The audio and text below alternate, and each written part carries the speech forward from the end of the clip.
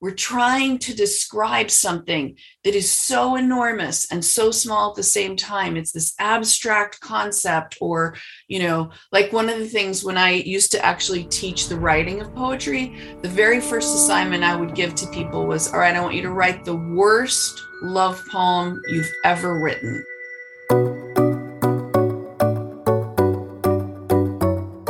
Throughout history, the great questions have been asked, and great research has been undertaken, always expanding the territory of the known by shining a light into the unknown. Where is that cutting edge today?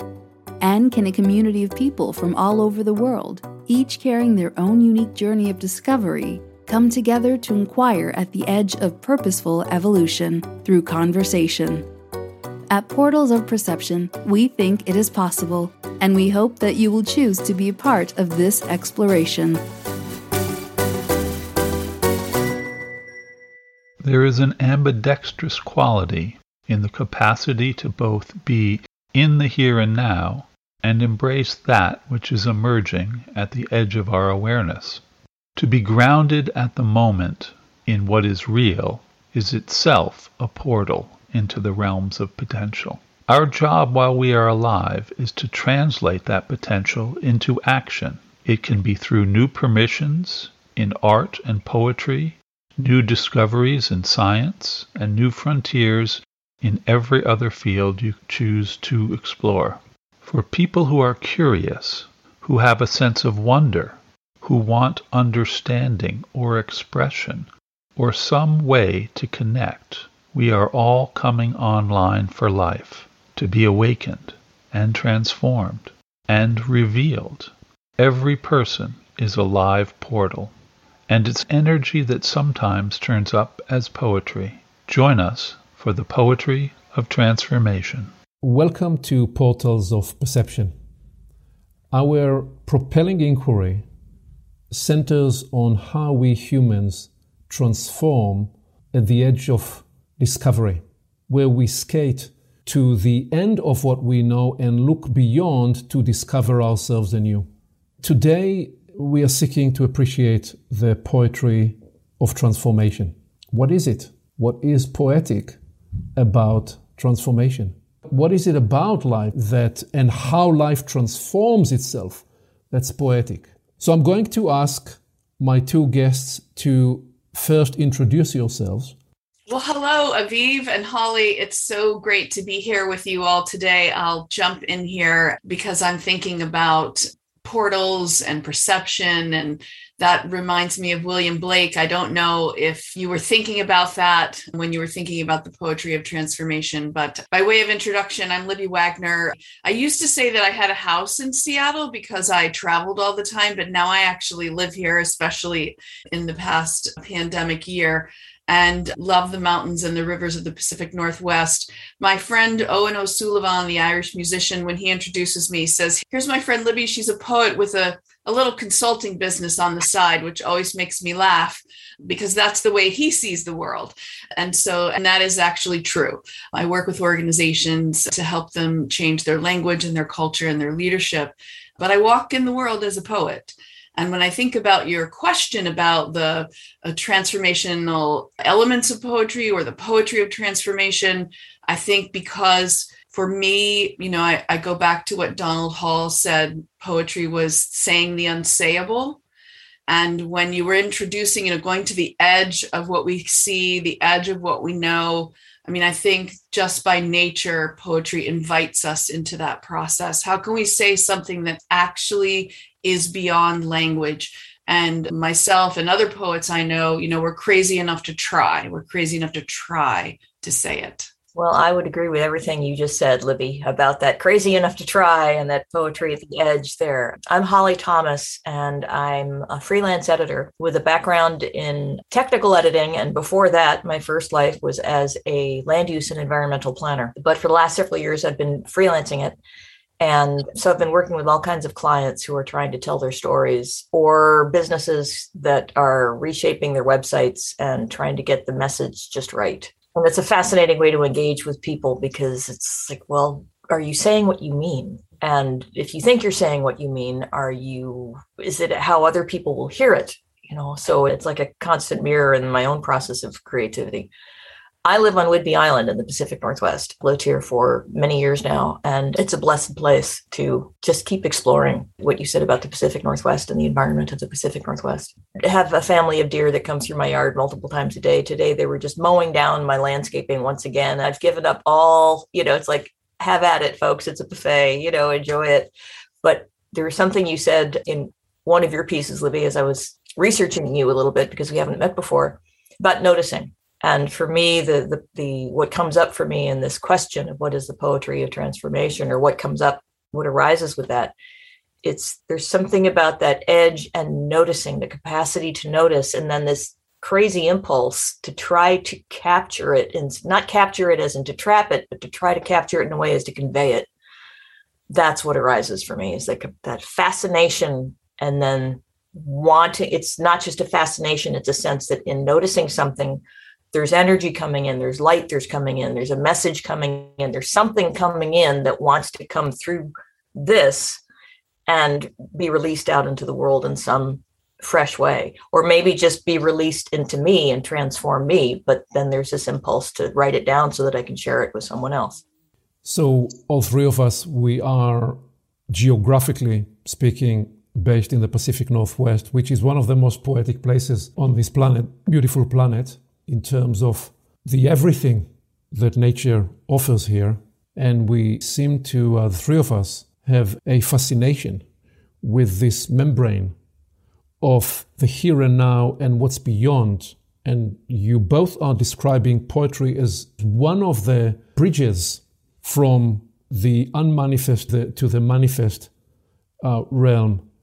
And so let me ask first, before we go deeper into what is transformation and what is transformational, just stay a little longer with this idea of poetry and poetic. And let me ask, how and where do you find access to the sense that this world and all that's around us in the theater of life, that poetry is always latent everywhere, even in the most mundane moments, perhaps? How do you describe that access, and where do you find that access, please? For me, I perceive it more as a question of whether or not my ears and my eyes are turned on, because when they are, it's everywhere. Not in a way that's a flood or an overwhelm, but if my poet ears are turned on, it can be the most mundane snippet of a phrase of conversation overheard at the grocery line. It's just something will catch me, and it might not come in as profound. It might come in as, oh, that's an interesting set of syllables, or I've never heard that expression before, or I want to write that down because there's something there. And then that particular phrase might pop in months or even years later in some completely different context. So it's more just about, when am I paying attention and when am I not? And I know that if there's been a long stretch when I haven't been writing any poetry, it's because my ears have been switched off or they've been focused elsewhere. And if it feels like it's time to turn them back on, things just start arriving. And then the same thing with my eyes. It's just like, am I really noticing? Am I actually stopping and letting that fascination happen? Or am I saying, oh, yet another gorgeous hemlock tree, hello, and then move on? Yeah, I think going back to the noticing and the paying attention, and I love that phrase, like paying attention, right? Like paying forth your beingness, and that I remember when I went to grad school, poetry school, and I remember the first night of poetry workshop, this tiny little Irish man walked in. His name was James Macaulay, and he recited a Yeats poem with tears streaming down his face. And I thought, oh, what have I gotten myself into? This is so weird. Like, my whole academic life had not been anything like that. And I wish I could imitate his voice, but he looked at us, this small group of 14 people in this program, and said, well, you've done it now. You've said that you're going to be poets, which means you will be a raw nerve walking around in the world. And I remember thinking that was sort of a crude way to express it. But I think that, I would agree with Holly that once you've turned up or turned on the awareness, you can't not see it. And I also think that it's particularly human, to be living in a body that has a physical presence in the world with our senses, right? The seeing, the hearing, the smelling, the tasting, the touching, which is, like what E. Cummings wrote about.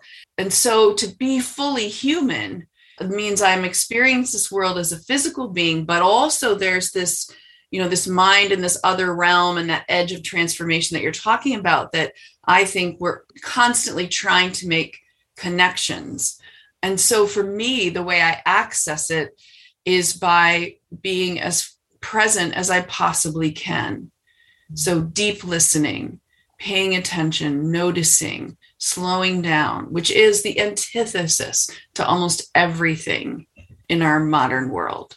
So you're describing multiple pathways or portals in the sense of seeing and hearing, in the sense of being a raw nerve, in the sense of paying attention.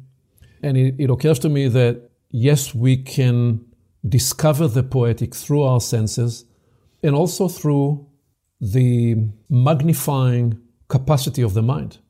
One of the poetic elements of this world for me is this idea that the atomic structure and the galaxies, they are a reflection of each other. So it says to me that this, even the material world, is organized in some way that rhymes. That there is a certain inner logic that reveals itself through the unfolding of life. When I contemplate, so here is an example, this for me is poetic, even though it's not something I can see with my eyes. When I contemplate the microscopically discovered fact that the small particles of the atom, they can skip or jump or leap from one state to another. And I think that is also true for us humans, because you are just speaking there, Holly, about turning on or not being turned on in your senses. And in a minute, I'm going to ask, what is it? What is this quality of presence that turns those faculties on? Where for me it rhymes with this appreciation that so the small particles, they can make a leap, and we can make a leap with one invisible thought. That, for me, is poetic.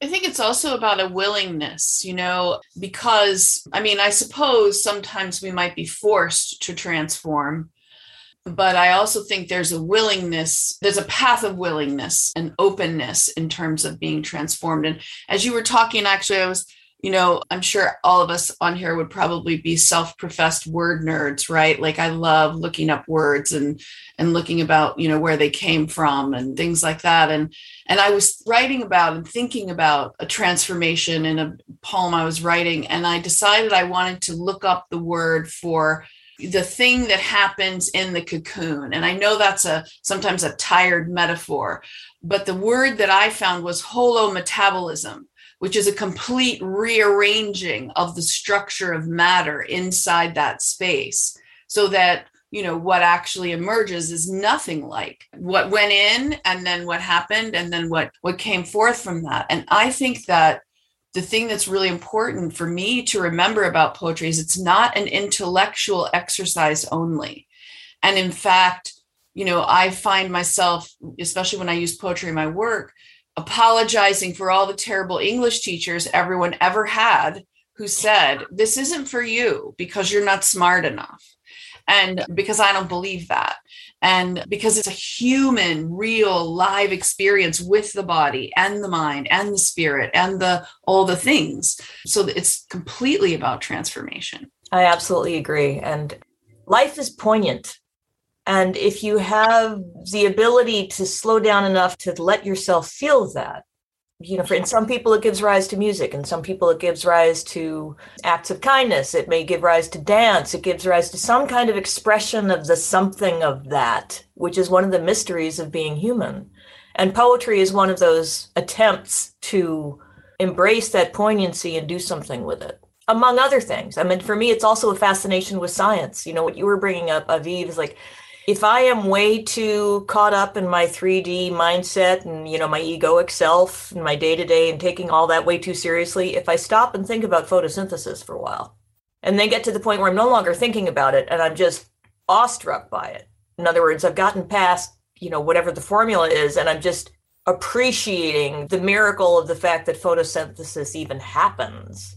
Or if I look at, I love quantum mechanics, and if I'm reading a well-written article about quantum mechanics that really gets into the weird of it, like that brings me back to this sense of just, we really have no idea what's going on here. And we get glimpses once in a while, and we're blessed with those glimpses. And part of what we're here to do is be those sensory beings on the outpost, bringing that information back for the rest of humanity. But it's fascination and it's poignancy and it's being awestruck. And then also sometimes just hearing something that tickles our fancy in some way and going with that. I mean, it's all of it. It's just being that sensory organism out there on the frontier.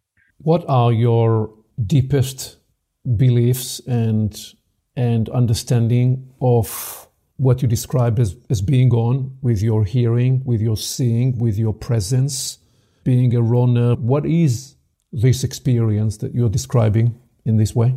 Well, one thing I'd love to say, and I really appreciated what Holly was saying about science, is I think one of the modern myths that we must reject is that the artist and the scientist are hanging out at different cocktail parties, because actually we're very fine bedfellows.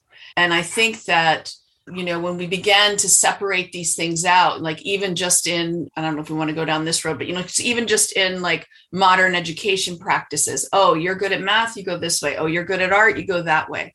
And so I think, a conversation like this is an attempt to like collect and connect and integrate some of these ideas back together. Some of the most fun I have in my work is working with world-class scientists, Nobel Prize winners who are trying to solve the biggest science questions of the world. And I give them William Stafford's Traveling Through the Dark, which has a moral dilemma at the center of it.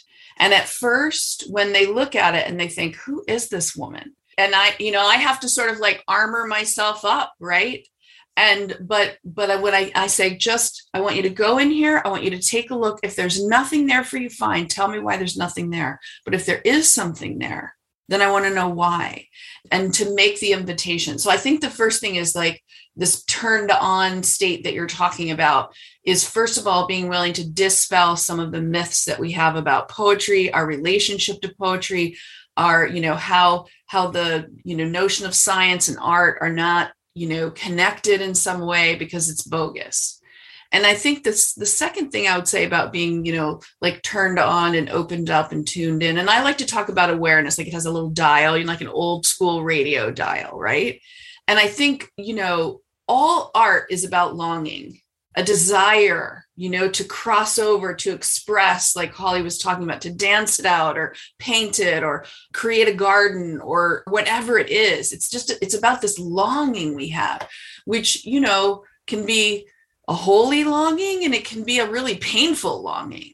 But I think that that's, entering into that state of being on that edge of that threshold, that horizon that you were talking about, Aviv, that's part of the tuning in or turning on to, what could be transformational about poetry and other kinds of art or discovery.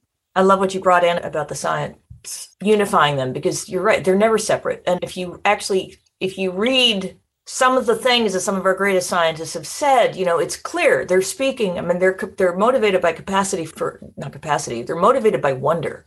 Mm-hmm. And they have certain aptitudes that take them down a certain path, but it's still driven by wonder. And if they lose that, they end up not being very effective at what they're doing. But if they're driven by that, they keep going, what is that next frontier? And often they write about it in very poetic terms. Mm-hmm. And so it's that, I'm not sure where wonder comes from. Like, what is that nudge that says to me, you've kind of gone numb? Do you need to be numb now because you've just got to book through a bunch of stuff? Or is it time to switch something back on? Where does that awareness come from? Well, it comes from some aspect of self that is larger. I mean, I believe that is larger from the ego. But once in a while, it comes from a nudge from the outside. Everything in quotes because it's all in relative terms. Sometimes something will just wake me up. But what it's waking up is that capacity for wonder. And I'm lucky for me that it's never deeply asleep. I mean, it's right there. Unless I'm sound asleep in the middle of the bed, if something happens that, I'm likely to just, if nothing else, just kind of overreact to it sometimes. I mean, I'm one of those people who will just cry at the drop of a hat. If I see an act of kindness or even just thinking about it now, I can feel it rising in me. It's like it's that sensitivity, which I wouldn't trade for anything. In other people, it may manifest as a very different thing. But for me, it comes down to wonder. And English is so amazing because it has all these tricky words that are both nouns and verbs, and they have so much, like the word wonder. I'm wondering about something, or I have a capacity for wonder. It's like, it seems like such a simple, straightforward on the surface thing, but it's not. It's a gateway. It's a portal to this whole aspect of what it is to be alive, that we use this little word as a shorthand for, but just that one word is like mind-blowing to me if you really spend time with and engage, which I've never done before. This is an example of the kind of thing I was alluding to before about why I love conversations like this, because I don't know what I think about some things until I have a chance to reflect on them. I've never sat down with the word wonder and asked it what it wants to show me. So you are describing the nudge of wonder as the propelling force of science, the discovery of science, and Libby is discovering the sense of longing that you're saying is at the foundation of all arts, perhaps. And part of the way that I experience both of those arising natures in our humanness, that what is so deeply central to being alive in the fuller sense is that any space, any ecology, any circumstance we enter, if we are truly fully alive, when we are truly fully alive, we seem to be attuned to discover and find the energy, the latent, the energy potential in that space, and somehow to become conduit, to unlock, to unleash that energy from the realms of potential such that it becomes kinetic. And poetry is one way to turn the potential into kinetic, the energy potential into something that moves, that propels, that motivates others. You reminded me of something, and I hope it's pulling at a particular thread, but it popped into my head and I wanted to share it because it was something, like Holly was saying, having a conversation, then discovering yourself. My friend David White says, like you're surprised to hear yourself say something like, oh, but this person I was talking with said that all creativity must come from a place of neutrality. And I thought that was so fascinating because, I think I've always felt like it had to come from a place of, something positive, right?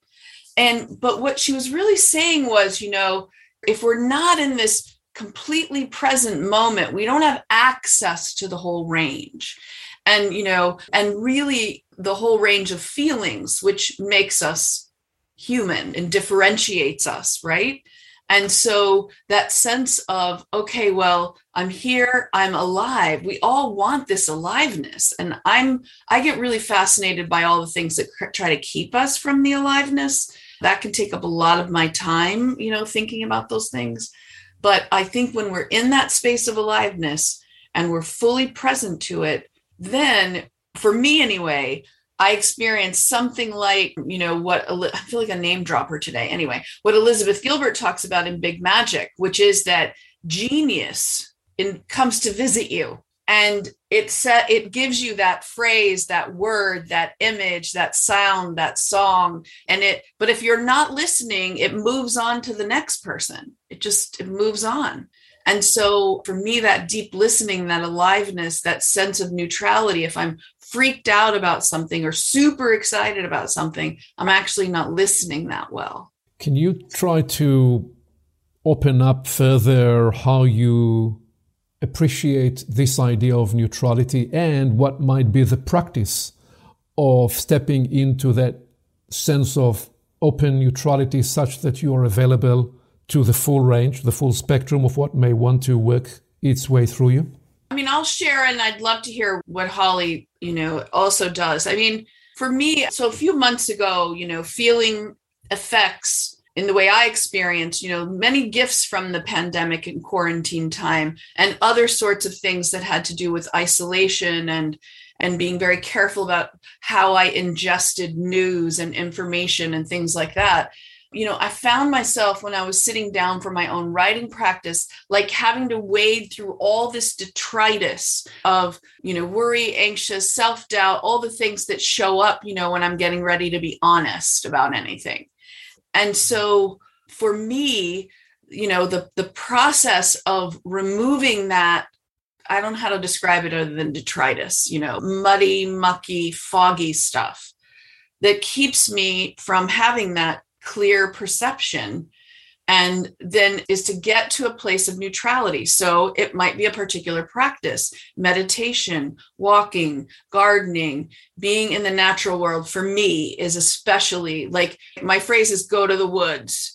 And so, because that for me is literally and metaphorically grounding. And so if I'm grounded, then I hear, then I see, then I get to have, I don't know, it feels like a kind of a pure connection to my own creativity, my own, I don't know how to it's one of those indescribable things. But I don't know. How about you, Holly? Yesterday, I'm smiling a bit because yesterday I was having such a tough time getting grounded that I just had to go find a tree. And my natural state tends to be somewhat ungrounded anyway, more expanded, but not necessarily down in the earth. And so when I actually notice that I'm not grounded, it's like, okay, I just need to go really find a tree. And there's a lot of that. And you're saying about the stimulation of our modern quote unquote life and this past year, the various inputs that can interfere with that sense of presence are many. And I need quiet time. I need time outdoors. More than anything else for me, I feel like I just need to remember more about what I am, like what we are as people. So it can happen anywhere, but I have to remember that we're more than these beings who are running around trying to get everything right and trying to protect ourselves. And when I remember that, which isn't usually that hard, but when I actually get the impulse from the muse or whatever to remember that, then that opens a door that expands me back out into awareness. And I can be, one of my favorite poems was, I was sitting in a Starbucks on Queen Anne, and I just overheard a snippet of conversation. And I remember making the conscious choice at that moment, am I going to write what just came to me, or am I just going to appreciate the experience and get on with my business? And I decided to write it out, which I don't always do, but it was inspired by overheard snippets of conversation in a Starbucks.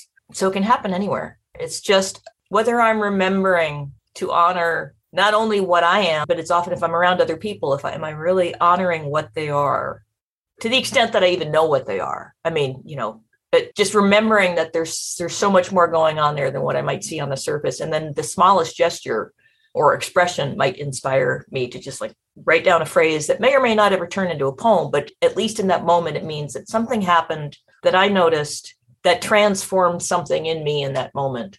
And whether it ever makes it onto the page or not, it's not secondary because I love poetry, but it's a related, but it's a different thing.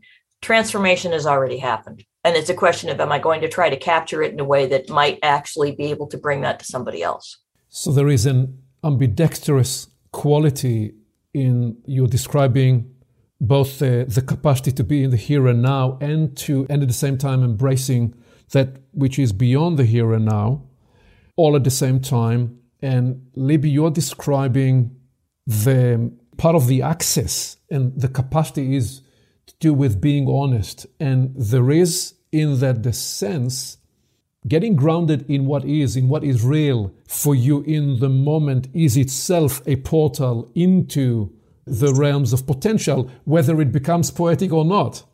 Absolutely. What else would you say to that? Yeah, absolutely. Well, I mean, I think also that, I'm thinking of the relationship between practice and improv and discipline. And, Mary Oliver said, if you want to write poetry, it's a little bit like Romeo and Juliet, and somebody needs to show up at the window or there ain't going to be no romance, And so, and I think, Holly, you said something before, every once in a while, life like smacks you upside the head, right? Grabs you by the shoulders and says, pay attention. But mostly it's a lot more subtle than that. And so, for those people, I think, and I say that because I actually think we're all this way, but there's lots of reasons why we don't honor it. But so for those people who are curious, who have that sense of wonder, who want either understanding or expression or some way to, and for me, it's about connecting. There's that Pablo Neruda poem called On Poesía where he talks about how like every night you go looking for yourself. And you wake up in the morning and there's the fishing net that you cast out. And what have you caught? Yourself. And so we're all trying to connect, to cast that net out, to connect, to catch something, but actually there we are. And so I think that, the desire for aliveness, wonder, curiosity is actually about the desire to know myself, to know my place in the world, to know how I'm separate from, connected to, none of the above, And I think art is one way. But I mean, like when I think about that, like scientific experiment to me, a person who's not a scientist, like that is also art, because it's taking the thing you've been given and creating something new from it is transformation on about 17 levels, if that makes any sense. One of the framings that I have used in recent years to get the attention of senior leaders and senior teams where I do the consulting work is that I propose the following construct, which is that if you came into the workforce in the 80s or the 90s, you essentially were hired to do one job, but that today whatever you're hired for, you're hired to do 3 jobs all at the same time. And I propose to them that therefore anybody working for them, in fact, anyone showing up in any organically emerging and alive system, they're forever needing to attend to 3 jobs. So job 1 is the job you're formally hired to do the work. Job 2, in most circumstances, is to transform the work. So the work can be done differently, better, at a higher quality, more effectively, and so on.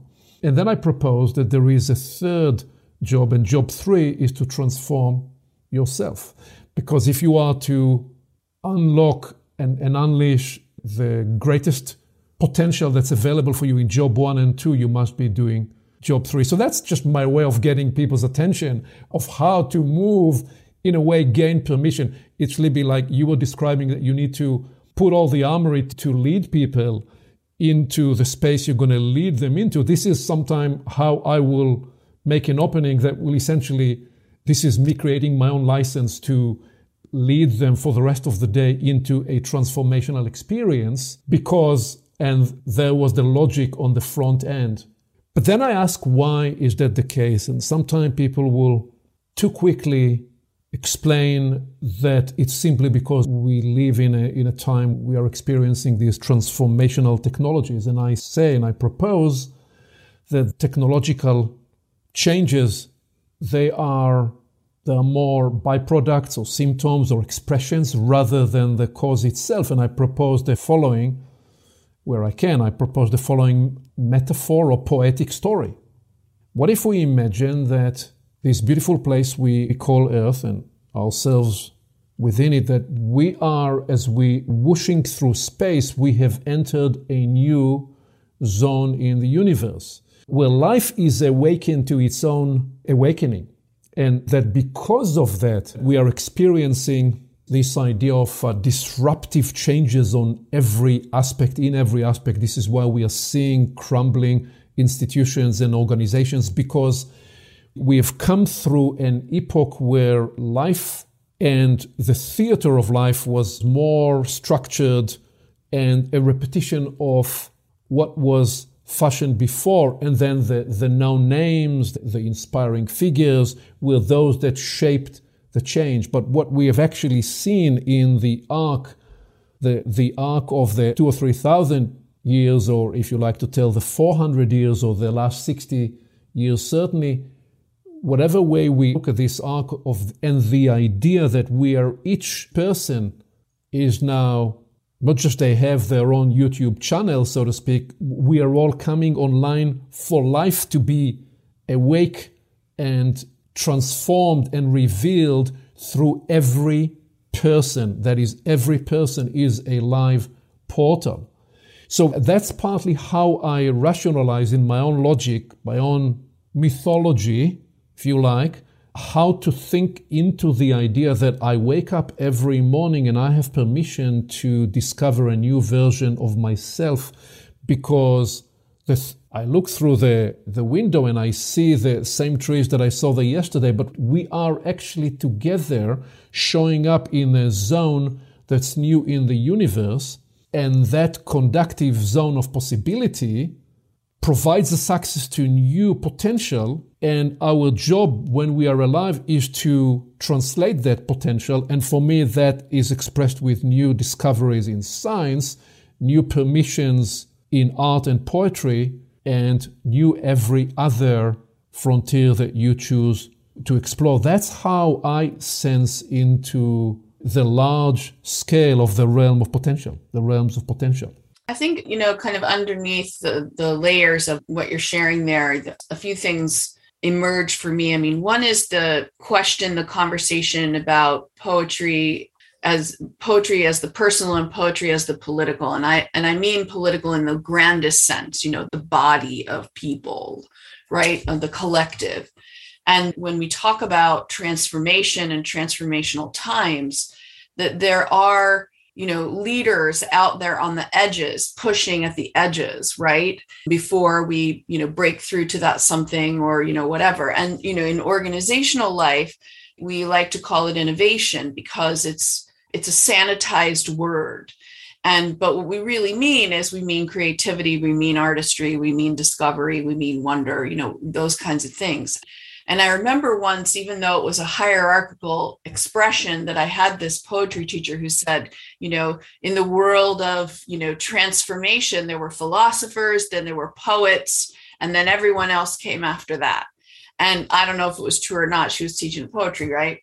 But the idea that, the closer we are to like breaking through, or that whatever happens before the whooshing, to this different kind of level, is willing to be inside the beautiful questions that are not easily answered.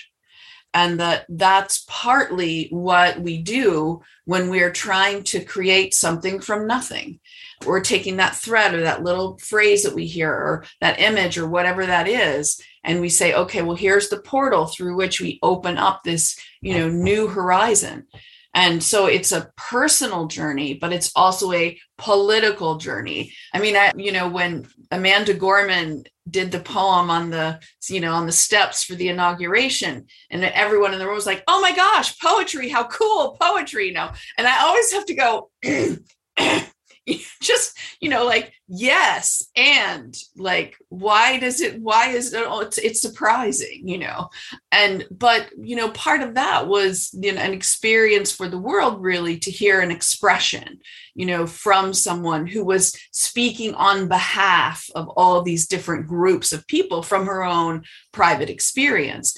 Sometimes poetry is big and loud and transformational like that. Sometimes it's very quiet and it's in my garden, or, it's in Holly's place on Whidbey. But it's both, it's that tension, I think, also between the personal and political. For me, phrase that keeps coming to me, and this is a phrase that often comes to me, is call and response.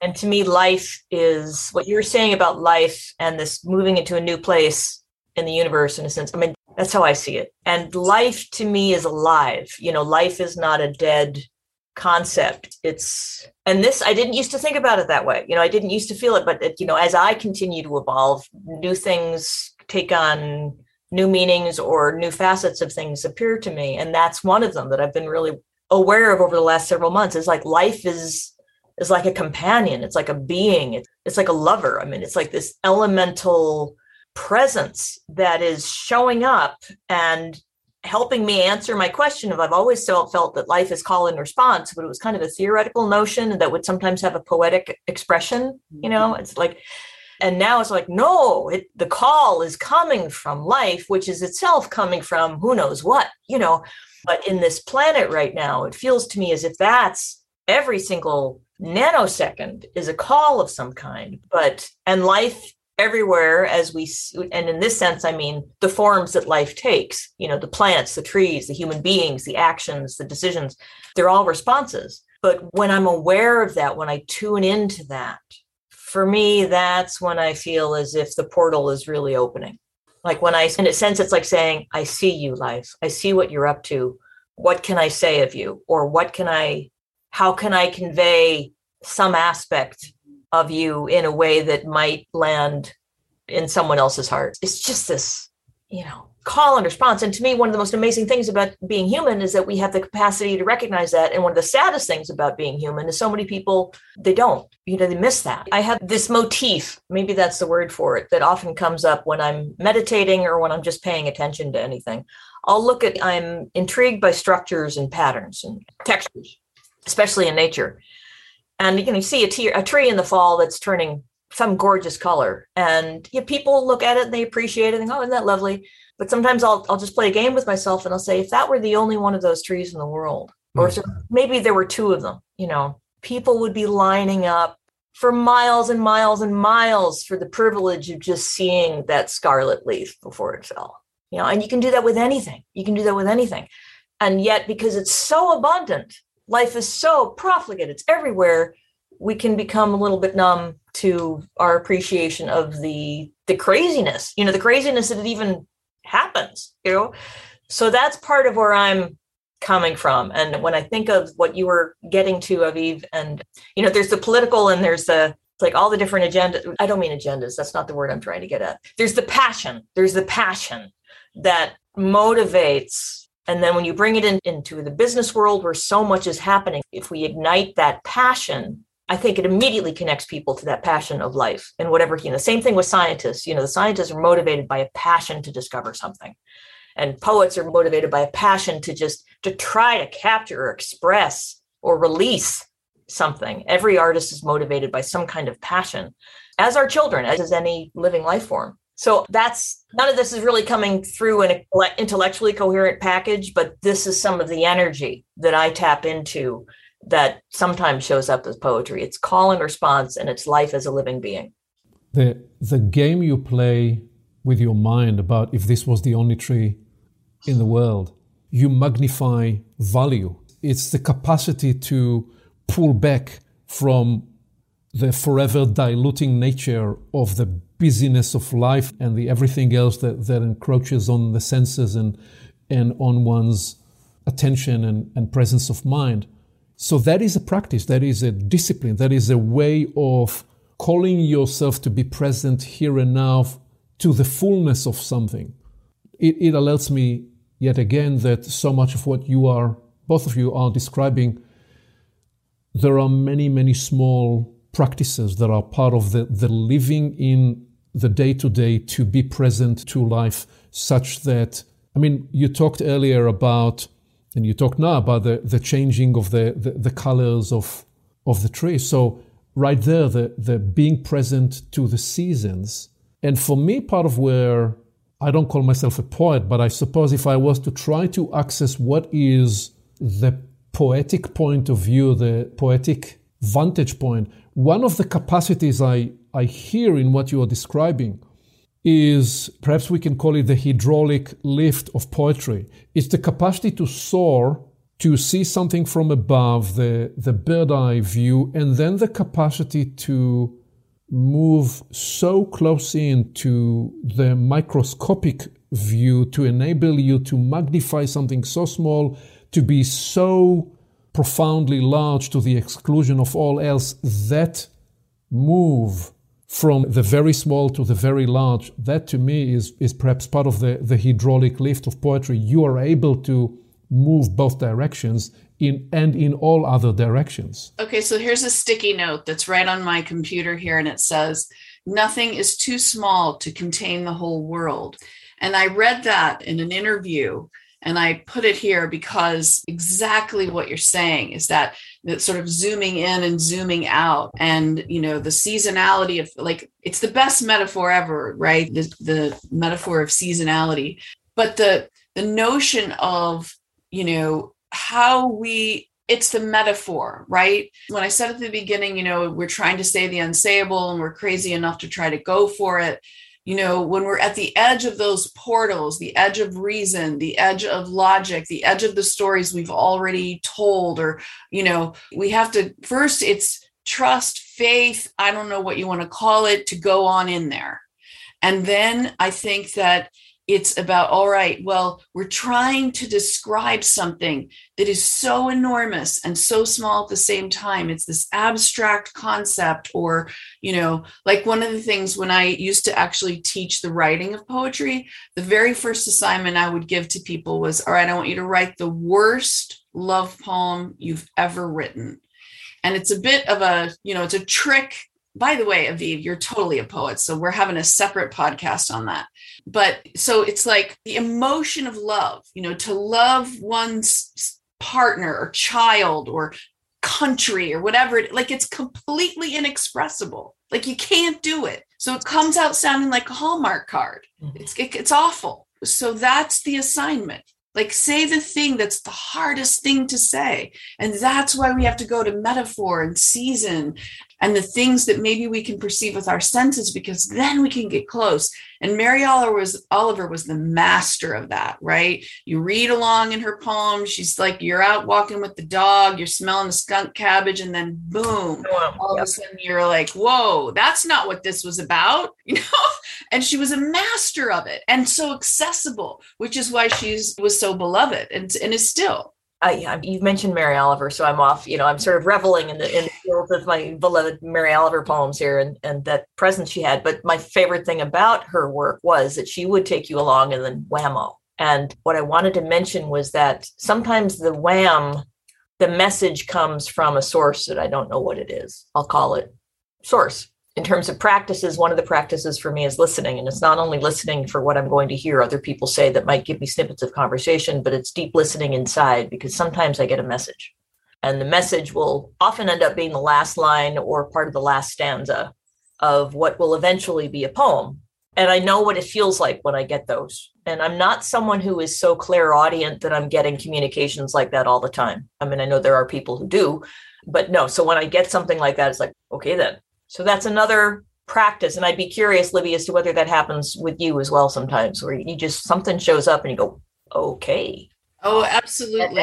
And I have, because I'm superstitious this way, right? But I have receipts, napkins, scraps of paper, crap, all, where I write it down as quick as I can, because I know if I don't honor it right then, it's gone. It's just gone. And it will be like, oh yeah, I had that really cool line, or I had that really cool image, or that thought that came to me, or whatever. And so it's about like honoring when the imaginative, poetic, artistic impulse is in that conversation with you. I love the idea of call and response. I'm going to have to like riff on that or something, but that's the call. And if I don't respond, then I give it up.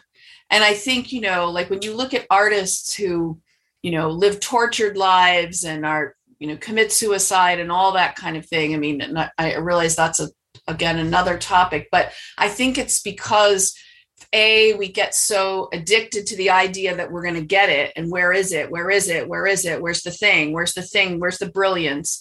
And so that we get so amped up, we cannot be in that place of neutrality, that it's just open, and realizing that it's like a miracle when you get it. Like, I think everyone can get it, but I think it's miraculous. It's like I planted this little tiny squash plant out in my backyard garden, and I know there's a scientific explanation, but how did it get so massive in a week? Like, it's like, I want to have, what is that? Stop photography or whatever, like in the middle of the night, that's like viewing my squash plant. How does that happen? It's miraculous. I don't know how to describe it, but I think that getting the message, the calling, whatever it is, I mean, it's, again, like, it sounds so corny when we try to describe it, because it's that thing that's beyond language again. So you're again bringing the practice of neutrality. And Holly, you spoke of listening, that when you describe, I hear the practice of listening to yourself, listening, and perhaps there is even a third layer of listening to yourself, listening to your listening, perhaps, where some of the call and response theater can begin to happen in the multidimensionality of that experience, where you witness the witnessing you, right? Yes. And then that can all be wonderful and transcendent. And sometimes it can be as confusing as can be. And then as a poet, the fact that I'm also a professional editor adds a whole other level of like, how do I keep that part out of it until the impulse has been put on the page? And then how do I craft it into something that has that life, a better version, as opposed to taking the life out of it in the process of editing it. So there's the listening, and then there's the sculpting. And then there's the over polishing, knowing when, like, okay, the fact that might be a little bit of a rough edge is perfect, as opposed to, no, got to smooth it out. So I was kind of slipping into the practice of the refinement of like the craft, as opposed to where it originally comes from. But sometimes knowing what I'm listening to and where I am on that spectrum can itself get quite confusing. At that point, I usually just have to put it down, step away, come back in a month, come back in 6 months, come back in 2 years, whatever, and look at it again and say, okay, what does it want to be now? Which brings up another question that we could get into or not get into through so many different directions. The question of who is it that I'm capturing in the poem? And as I change, as I go back through my work, does the work change with me? Or do I leave it as a record of who I was then? Well, do you want to answer your own question? Yes, I can. Or would you like me to make it more complex even and overlay something else into it? Oh, go ahead. Feel free. Well, so while you contemplate your own question, one of the threads that seems to be revealing through the conversation, because you spoke at the beginning about metamorphosis and Libby spoke about the caterpillar. And so there is this thread that appeals through that, because if I held a little rock in my palm, well, that rock already has arrived and met its destiny, in the sense that I could probably hold it for 10,000 years or longer and it will not change unless it is exposed to tremendous heat or other shape-shifting power. So what are we saying here? We are describing that part of the inner anatomy of transformation relates to or is apparent at the convergence of different octaves. In nature, you describe it as being exposed to the elements. So even the dry piece of wood, when it is exposed to fire, it will go through its transformation, where the rock perhaps would not, unless there is tremendous heat. What are we saying? We're saying that in natural processes and in ourselves, transformation is emergent when different octaves, when different realms with different levels of process seem to be able to find each other in one space, in a unifying crucible that allows that process to be revealed. And to me, when you are describing the listening to yourself listening, you are introducing in the babushkas, the Russian dolls that you are on the inside, you are creating the inner space where that transformational process can arise. And I'm suggesting in this imagery that for transformation to be allowed, typically, or my observation is you'll need to have 3 levels or 3 octaves at play. This is why earlier I talked about you do the work, you transform the work, you transform yourself. It's the same is true in relationship. If we want to develop sustained relationships, well, there is the relationship that wants to be sustained. Then if it is to be sustained, we have to continue to evolve and transform that relationship, because nothing is static. But to actually be engaged in a transformational relationship, we each need to continually be transformed on the inside, or else we cannot engage in a transformational way. Right there is the 3 octaves. So that's what I hear when you describe the 3 levels of listening in your process. I promised I will make it a little more complex and compound. So play jazz with that, please.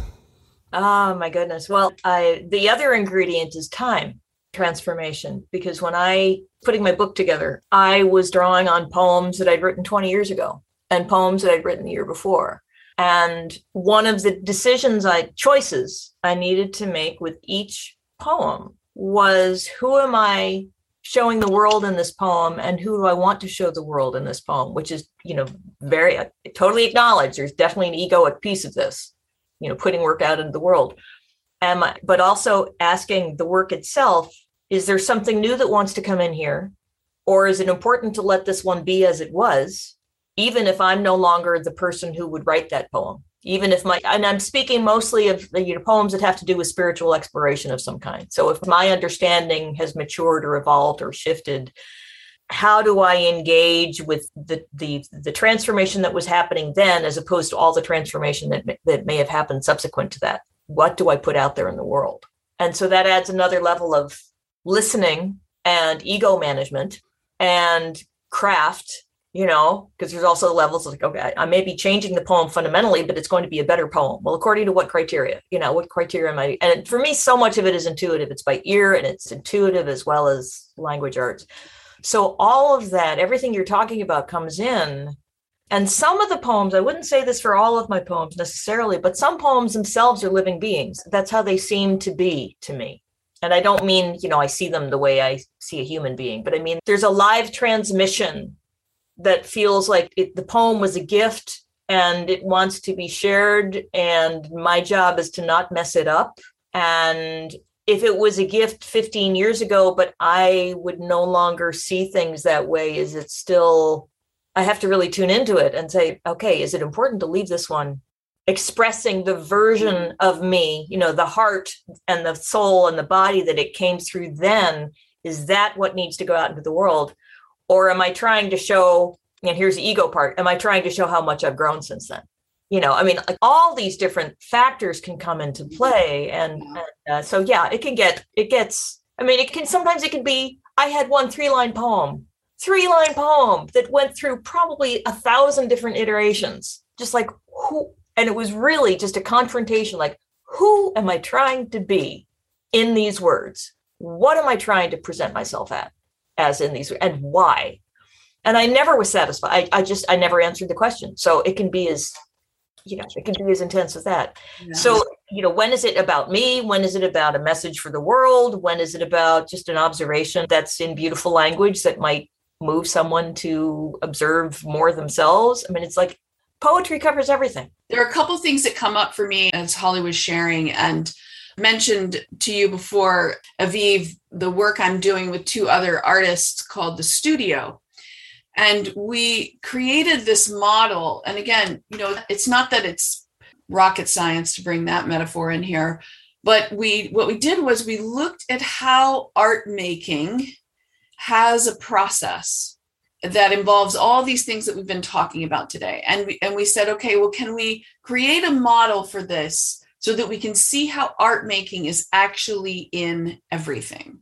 And so we came up with this thing called the Circle of Artistry, and it has, kind of elements, phases, whatever. It's iterative. So, and Holly, as you were like gesticulating with the circle here, I was like, wow, but there's the impulse, the idea of, okay, I want to create something, or I have a question, or I have a niggle, or I got smacked upside the head, or whatever. There's an initiation first of the creative process. Then there's the actual creation. So now we're in it and we are bringing everything we have to bear on it. And if we're good, this is our opinion anyway, we don't begin editing yet. Yeah.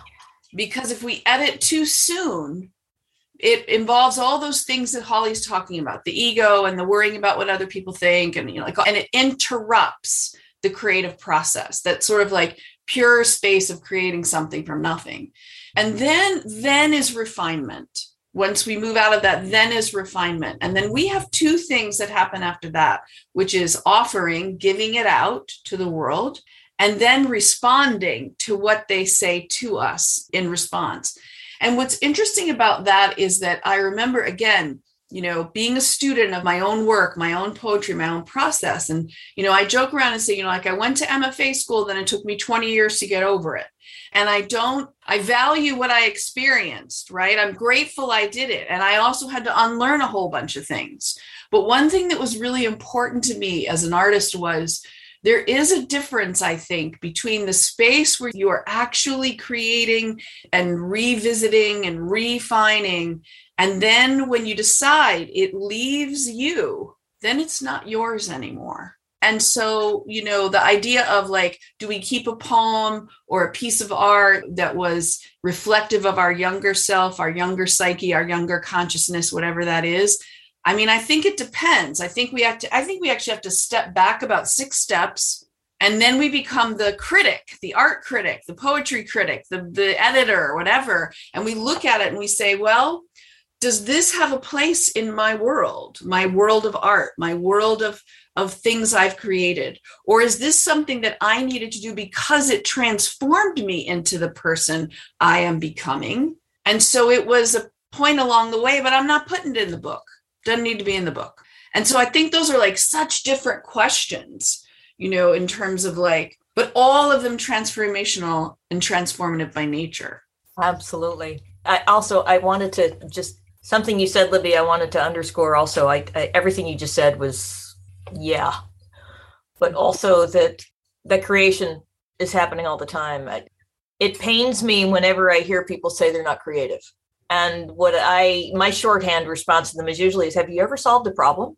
I think, I feel like if you're a parent, you are by definition creative. But people have this concept that they think creative means artist, or musician or poet. And so they just have this limit that they put on their self-concept that I think is so unfortunate. So what you're describing, Libby, I think it's so important to get that understanding and also what you were saying earlier about how unfortunate it is that we've separated education into these 2 separate tracks. We've got art, we've got science, as if they're not different facets of the same impulse. So thank you for your work on that. That's fine. Well, so let me ask you both, does it feel on to share any piece of writing? And if yes, please. Yeah. Holly, you go first. I'd love to hear a piece from you. I'm going to share, as you can imagine, I was dancing around over the last few days. Like, if I share a poem, which one does it want to be? And different ones were popping up. But I'm going to share the title poem from my book, and I'll explain why afterwards, because it relates to this question of at what point in time in one's own evolution as a poet do you just sort of say, okay, that one's done, that one's final. The book is called Pluck Another Apple, Eve, and Finish It. Great title, by the way. And more about that after I share the poem. The poem title is Gloria Mundi. On this otherwise undistinguished evening, a man at the garage collects money in a 4x5 booth with a rickety heater, his accented "thank you" passed across gloved hands. A child paws the velour of a pup's ear, wrestling in an uncoordinated tangle. Hatchlings. Somewhere off the Kona coast, porpoises are racing for the hell of it. Who knows? They could all be God. Something mightily bare-skinned and brilliant, as like to us as the David to the marble that waited for so long, hovers in the world. Pluck another apple, Eve, and finish it. We are all promises, watching to see how we will keep ourselves. Lovely. Oh, thank you. So that poem, that line, that last stanza, pluck another apple, Eve, and finish it. We are all promises, watching to see how we will keep ourselves. Landed in my mind in the middle of a workshop, a week-long workshop on out-of-body experiences sponsored by the Robert Monroe Institute that I attended at the Institute of Noetic Sciences in celebration of my 50th birthday. Okay. So the whole week had been about expanding and experiencing other states of consciousness. So that it just like pluck another apple. I heard it, I went, write that down. And then I wrote the rest of the poem to go with it. Now, what has shifted over time is the question, who knows, they could all be God. To me now, I wouldn't write it that way. But at that time, that was a big opening for me to just sort of see like, oh, it could be everywhere. Well, now I take it as a given that it's everywhere. But back then, that was a big step for me. So that was one where I just said, who do I want to be in this poem? I was like, no, this one wants to be as it was. This one really wants to be as it was because it's still alive. There's still that message. Trust it. Let it be. And then it ended up being, it's still one of my favorite poems. And when I share it with other people, I can see the effect that it has on an audience. They just sort of go, women, of course, totally love to pluck another apple, even finish it, but also that just the whole thing does whatever it's going to do. But for some people, it seems to really strike a note. I go, okay, and that one wasn't really a struggle because I loved it as it was, but that's an example of that kind of engagement. And also that kind of, sometimes it just comes to you, and you're so right, Libby. Like if you don't write it down, it's going to find someone else. Yeah. I love that poem. Thank you for reading it. And I hadn't read it yet, although, it's like best book title ever. But now I have to share a poem that I was thinking about sharing because the poems end in a similar way. And that just blows me away, actually, when I think about it. But before I read that, I want to say, because I think you're onto something here, that the way that I've always, I think what we do is, specifically poets, not that it doesn't happen with others, but I think this will make sense to both of you. So if I live this fully human, alive life, open, aware, tuned in, whatever we want, however we want to describe that, and then I decide that I'm going to write the capital T truth as much as I possibly can, then what happens is it transcends my little life. It transcends the little I and becomes the big I, which is why when you have a line like that or an image that someone can recognize, it's not about you anymore. But the thing that's tricky about the creative process, for me and for many others, I think, is if I try to write the great American novel or the best poem ever or whatever, I don't get to the truth of that thing that will transcend me. And I feel like, that's why sometimes we can look at a poem maybe we wrote in a particular period of time and say, you know what, no, it's okay, because that actually isn't about me anymore. It's about, the truth telling I was trying to get at, from my experience as a human being. So I feel like that's kind of part of what I experience when I hear your poem. So I'll share this one and I'll say a couple words about it. And then, it would be fun to hear Aviv's sort of like take on, these two that we've brought. So this one is called Threshold. And, I'm obsessed with thresholds because you're no longer, but you're not yet. And so that liminal space for me is endlessly fascinating. It's kind of like moons. I can't get enough of either of those images or ideas. And the only thing I would say is that so I use the word love in it.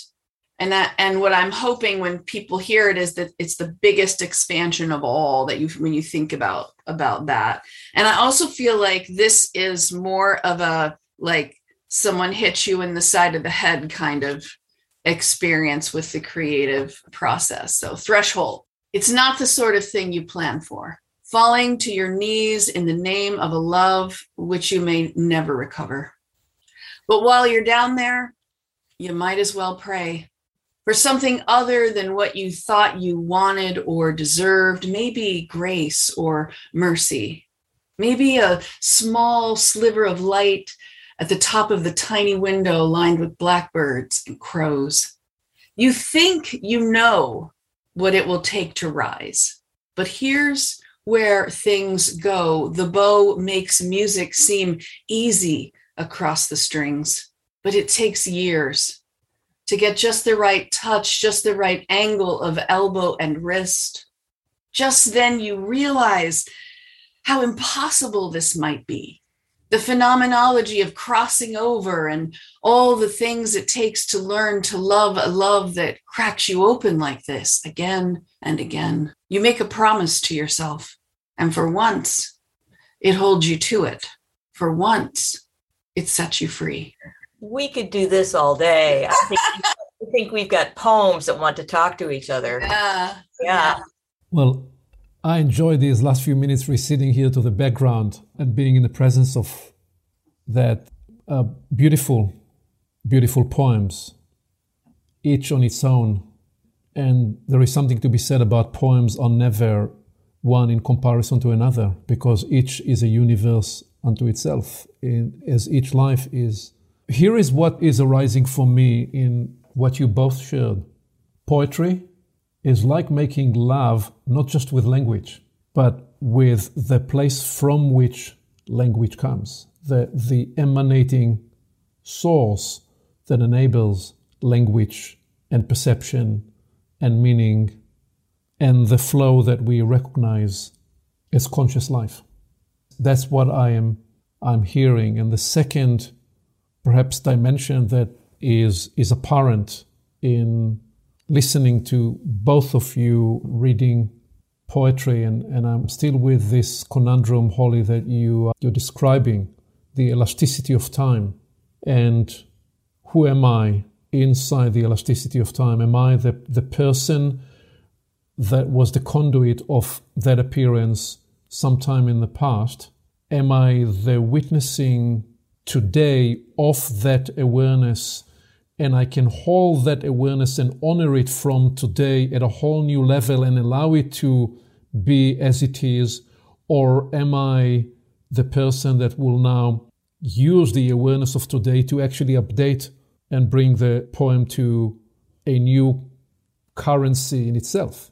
And I am, perhaps you are, the successive, all those slices of who you were through this elastic time and what that allows. So what I'm hearing here is the poetry of who we are becoming. That's what I'm hearing. The poetry that is the Golden Gate Bridge on which there is the traffic of life that is forever in the transit from who we were to who we are becoming to who we will be tomorrow and later on the other side of that veil. That is what I'm hearing, the poetry of who we are becoming through these. And perhaps that is the longing and the haunting and the yearning to forever be in touch with that eventuality in the here and now. So whatever way you sense into that,